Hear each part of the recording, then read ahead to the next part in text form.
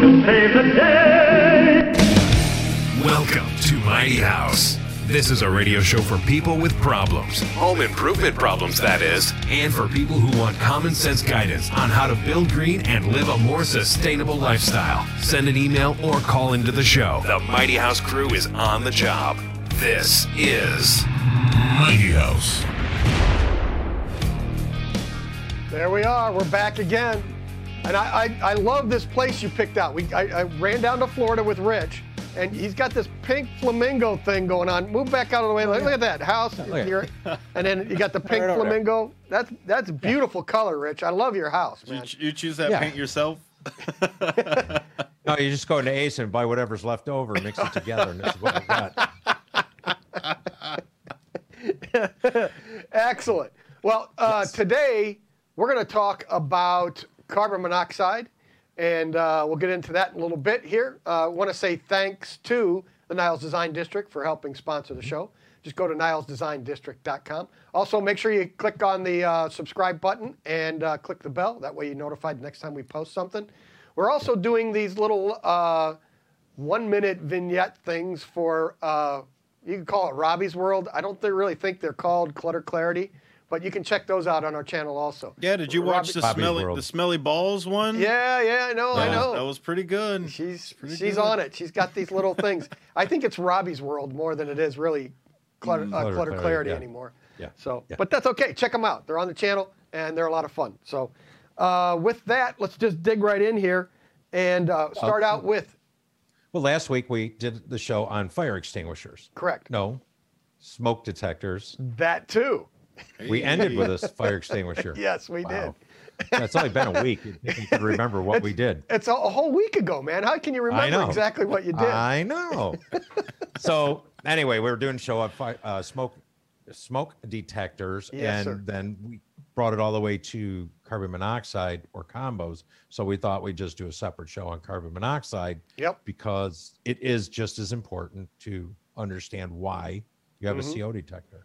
Yeah, it is. But what causes it? It's odorless. It's you don't smell it. You don't see it. So you don't taste it. You don't taste it. So it's really hard to figure out all of a sudden, what's going on. So if you have no gas appliances, no propane appliances in your house, and you do not have an attached garage, you're probably going to be pretty safe. If you have an all-electric home, you may not, and you have a detached garage or no garage at all, you're probably going to be okay. The chances of having carbon monoxide have a problem with that in the house is going to be slim, very slim. So I'll give you a great example, though, with what you're talking about. So my house is all electric. Yeah. But I have an attached garage. So there you go. And I do like to tool on my cars. Yep. And I have the low level, which we'll talk about later. It will alarm in the laundry room, which is the room right next to the garage. Yep. So it is. It happens. So so let's go ahead and dig into this. What kind of different carbon monoxide detectors are there out there? So well, I mean, most of the time, people don't. Again, we talked about with smoke detectors, your house is older, you don't have a hole in the ceiling with wiring for a carbon monoxide detector. So what do you end up doing? You buy a plug-in type. Right. So we want to make sure that you have something somewhere. Correct. There you go. So now he's got one up here. This is a wired unit, and that one you can plug in. A lot of times they'll also have smoke, so you can get the combo units if you want. Right. And then those you can just install in the same location. They're nice. This one also is just like a plug-in model. And you can plug that into an existing outlet, and you don't have to worry about it. They also have the battery-operated ones, which you can do also. So very similar to the smoke detectors. They operate, obviously by checking for carbon monoxide. So you want to check those out. Where should they be placed? Well, one of the things is that because carbon monoxide is lighter than air, it tends to rise. So you do want your carbon monoxide set high. So that is the actually downside to having them plugged in, because most houses don't have any outlets high that are suitable for that. Right. So you would have them at the floor line, and if it was in the air and it went from the ceiling and it built up to where it was at the outlet, you're in it. So again, you got to be careful with that. But it's still better than nothing, from one room to the next. Correct. So, but your and the other thing before you go on to like exactly that, you mentioned it, that you can get them a combo with the smoke detector. And as we discussed last week, your smoke detectors are good for 10 years. Right. But carbon monoxide detectors are not. Yeah, they're only good for what, 7, right? 7 years. Yeah. So that's the only downside to doing the combos. Yeah. But as long as you kind of know that and understand it, because otherwise you put a CO detector right next to your smoke detector. So now instead of having one ugly thing in your ceiling, you have a pair of them. Right. And every place that you have a smoke detector, you don't need to have the carbon monoxide. I would just put one on each level. That is the combo unit, and then everything else would be okay. And you'll have a safer house that way if they're done like that. So. Yeah, they prefer that they're mounted at least 5 feet above the floor line. Right. So if you've got an outlet, clock outlet, something like that you could tie into, that's great. Right. So UL says the standard requires detectors to alarm within 90 minutes when exposed to 100 parts per million, 35 minutes when it's exposed to 200 parts per million, and 15 minutes when it's exposed to 400 parts per million. And some detectors are more sensitive to that, and we can get into that in a minute here. But what happens if you go in and out of the house every 30 minutes? It resets. It starts over. Right. Because all of a sudden you've reduced that amount where you go outside, you open the door, and now the level drops, and now it's going to clear it. And so then it's going to start that over again. So that's one of the problems with this is if you open and close doors a lot, you're allowing that fresh air in. So you might be sitting in 50 parts per million for years and never know it. Or in this case, call it 80 parts per million for years and never know it. You'll always have, maybe you have some symptoms where you kind of have headaches all the time, or you're not feeling right, you're a little dizzy once in a while. And it could be because these alarms are not going off correctly. So pop that there you go, that chart up there. So there you go, Rich. Right. So, and as you ran through it, that 40 parts per million, now the original carbon monoxide detectors that were put on the market were more sensitive than what's on the market today. Yep. They had a problem with nuisance calls. The alarm would go off, fire department would show up at the house, they'd open the door to rush in to save you, and just by opening the door, they'd clear out the carbon monoxide. Right. So that you do have to look around. So as Ron started the show with, what causes carbon monoxide? Well, it's anything that's burning fossil fuels. So it could be a car in a garage if it's attached. It could be your furnace being back. It could be with a leak. It could be your water heater backdrafted. It could be your oven on. Maybe you're cooking a turkey for too long. That will cause a buildup of carbon monoxide and make people ill. And that's something you want to monitor. Right. So, and you've got the 40 parts per million in 10 hours, 50 parts per million in 8 hours. So this is how long it takes for those alarms to go off. And, right. Yeah, this is not a safe thing. This is how long the government says you have to have an alarm go off in this amount of time. Right. And you might want to know a little bit sooner than that. I would say so. Yeah, this number at the bottom is the standard, the 400 parts per million and the 4 to 15 minutes is there. So based off of this ratio, all the other ones behind it are just based off of that. Right. So, and I believe OSHA requires, I don't know if you've got that in there or not. Yeah, you do. We'll go to the next chart. At 200 parts or 50 parts per million, OSHA requires you to have some other protection and have alternate air to breathe if you're working in those areas. Yeah, that's weird. I guess I must have screwed that one up. But anyway, it's 50 parts per million for 8 hours is all OSHA would allow you for exposure. So if you're an employee working someplace, auto mechanic, right? You could do air monitoring. And if you're above 50 parts per million during your 8-hour shift, you must get fresh air or, whatever. Correct. So I was telling you something that if OSHA's saying that, then, you definitely want to watch the venting in your house. Right. And some of the other symptoms you've got here, headache, fatigue, dizziness, and nausea after 2 to 3 hours. That's 200 parts per million.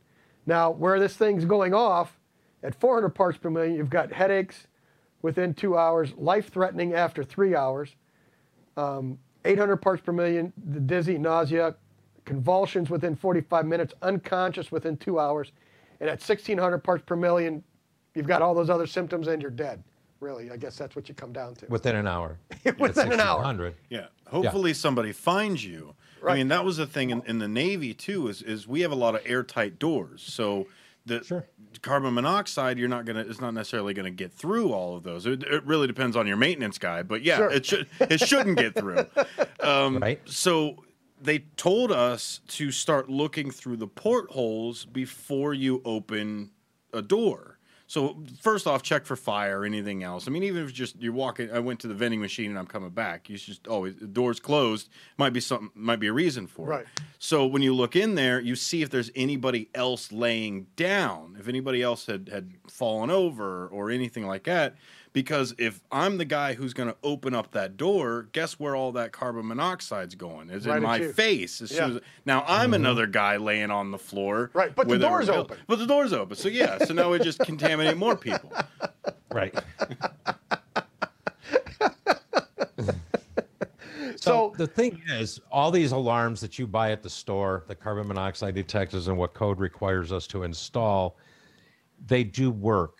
We just don't like the idea of the extended exposure. There's no safe level of carbon monoxide. UCLA did a study, and it showed that long-term exposure to even 5 parts per million during pregnancy could lead to smaller birth weight and undersized heads in the babies. Yep. Which, that's sad when you think about it. And you'd never think that. Right. You're not going to realize what was going on after you have a baby and you start wondering. You're never going to think back to 5 parts per million in carbon monoxide. Right. Because you're never going to be alarmed to that with a store bought. Yeah. That's exactly it. So that brings us to the low level. So the difference is we call the other ones your run-of-the-mill market, code required carbon monoxide detectors. But there are low-level carbon monoxide detectors on the market. That's a fine hand model there. Isn't it? Your wayward pinky is disgusting. Pinky I don't see it. There, this one? Yes. Pinky's out. Pinky's out. Of course it is. There we go. Yes. Anyway, so the low-level carbon monoxide detectors will actually show 0 when there's nothing. And they typically will start reporting at around anywhere from 5 to 7 parts per million. Right. And you can adjust the alarms on them typically, but that will tell you exactly what's present. And Ron has those in their travel because they're battery operated. Yep. And we've laughed about it where you can't drive down the Dan Ryan with it in the car. No, you can't. Not during rush hour. With the windows up, AC running, it will go off in the box. It will go off, and there's road rage for you right there. Does OSHA know that some people are stuck in there for 8 hours at a time? Yeah. No, I mean, it sounds funny, but it's insane when you think about it. And like my truck has I think all new vehicles have fresh air intakes in them, right? Sure. Some you can close, majority you cannot. Right. So you get behind a truck or a bus or whatever, and that's just pumped right through your grill into your cabin. And into your grill. Close that. At least the old cars, you had to close the vent. Right. Exactly. So it's crazy. These two in our shop, they sit here. We've got one in the office, and it just sits in the middle of the room. But we've got windows to the outside, right next to the parking lot. And if a truck pulls up and stays running because it's winter now, and they leave their truck running, the windows leak enough that will get in and set these alarms off. So. What level? One, we need new windows. Oh. 2, we need to shut the trucks off, but we don't. Yeah. So. What level do you have that one set at? It says low levels. So I mean, what is that? As soon as low. As soon as it'll have it'll say point. Let me show a display. Let's see. It's been as high as 14 parts per million, and I think it goes off at 10. Right now it's 0. So they do vary. Like when doing research, all that. I mean. And that one there is CO Experts, I believe, and available like on Amazon. Not a sponsor, should be. Nope. But no, we've been using those for a number of years, and we take them with when we're traveling. Yep. You put it in a suitcase, you go to somebody else's house, you put it there on the nightstand, and monitor the CO in their house. It's good to have it in your car if you're flying, anything like that. It's a great option to have available to you. And at 10 parts per million, it starts making alarms.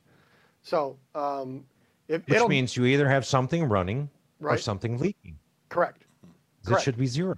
Correct. Or your turkey's almost done. You might need to open a window. Because that's why people get all ornery at Thanksgiving. It has nothing to do with the tryptophan in the turkey. It's the damn oven's been on, and you're all cranky from carbon monoxide poisoning. There you go. That's my thought. So, really, we would highly suggest you go there. Go to coexperts.com. You can pick one up there directly. They're not cheap. They do expire after 7 years, and you have to replace them. But it has a lifetime battery in it also, so it comes, it's ready to go, and it's a great product to have. I have one on the nightstand. I have one here in our office, just because we've got things going on. You don't know for sure, and people will die in their sleep because of this. So that's why I keep it in the bedroom. Yeah, and if you have a late model car that has the push button start. And you have an attached garage, I highly recommend that. I know of at least 10 deaths a year from those cars, either people forgetting to turn them off. Yep. And then the hybrid cars are kind of bad because they'll start themselves to recharge batteries. Right, because people left them on. Right. But now they've reprogrammed those as long as it's been updated, that if it hasn't been moving in a certain amount of time, it will shut down completely. But when they first came out, when they first came out, if it would just run down the battery and it would automatically start. And if it was an attached garage, well, there you go.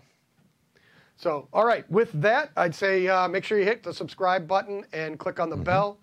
And until we come back, we'll figure out what we're going to do in next week. I have no topic yet. Well, it'll be life-saving, whatever it's going to be. Of course. And very, very important. Okay, Sonar? We should talk about life rings and buoys. There we go. There you go. Wait, Ron just learned to fly. Let's talk parachutes. Oh, yeah, there you go. Yeah, or hard hats, however you want to look at that. Parachutes and life preservers next week. All right, guys. I appreciate it. Thanks for watching, and keep it square and level. Until next time. Got it right this time, dude. Like we ended it like nice and solid. Man. Capture that. Yep. Good thing I'm recording. Oh, that's really important. Yeah, well, that's when you go, oh crap. Located on Milwaukee Avenue, the Niles Design District is a home improvement destination for consumers, designers, and contractors. For those looking to renovate a kitchen or a bathroom, expand with a new addition, or enhance their curb appeal, Niles Design District in Niles, Illinois offers everything in one convenient location. It's your road to a better home.